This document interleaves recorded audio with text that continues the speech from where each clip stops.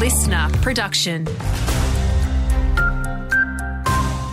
Morning, Dan Flink here. Investigations into a fire at a retail complex in Maitland continue. It's taken around 30 firefighters to extinguish the blaze after they were called out to High Street near Spark Street at around 4:30am this morning. Thankfully, no one was inside at the time. It's a big day for kids and parents, with the majority of school kids heading back to class for the first time in 2024. More than 805,000 will be going back across public schools in New South Wales today. Close to 64,000 of those are kindergarten students.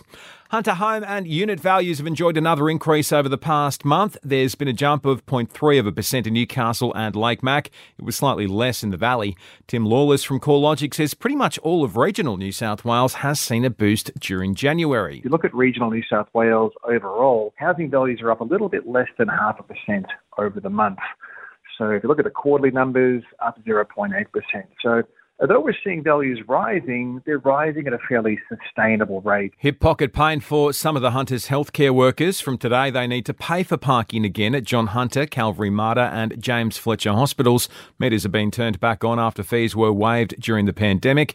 Michael Waits from the Nurses and Midwives Association says it's the last thing they need. For nurses and midwives who are lucky enough to have a car parking permit at a site, it's going to be about $28 a week. But the majority of nurses and midwives don't have a car parking permit and they have to pay around $20 a day. That means that they're forking out $100 a week to turn up to work. And the push for a 4-day work week seems to be picking up speed in Australia. 11% of workers say their employers now offer a reduced working week, with mental health a major driver.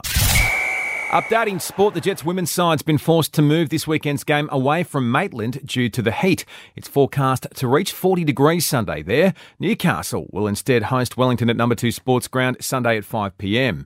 And cricketer Mitch Marsh has claimed the Allan Border Medal overnight.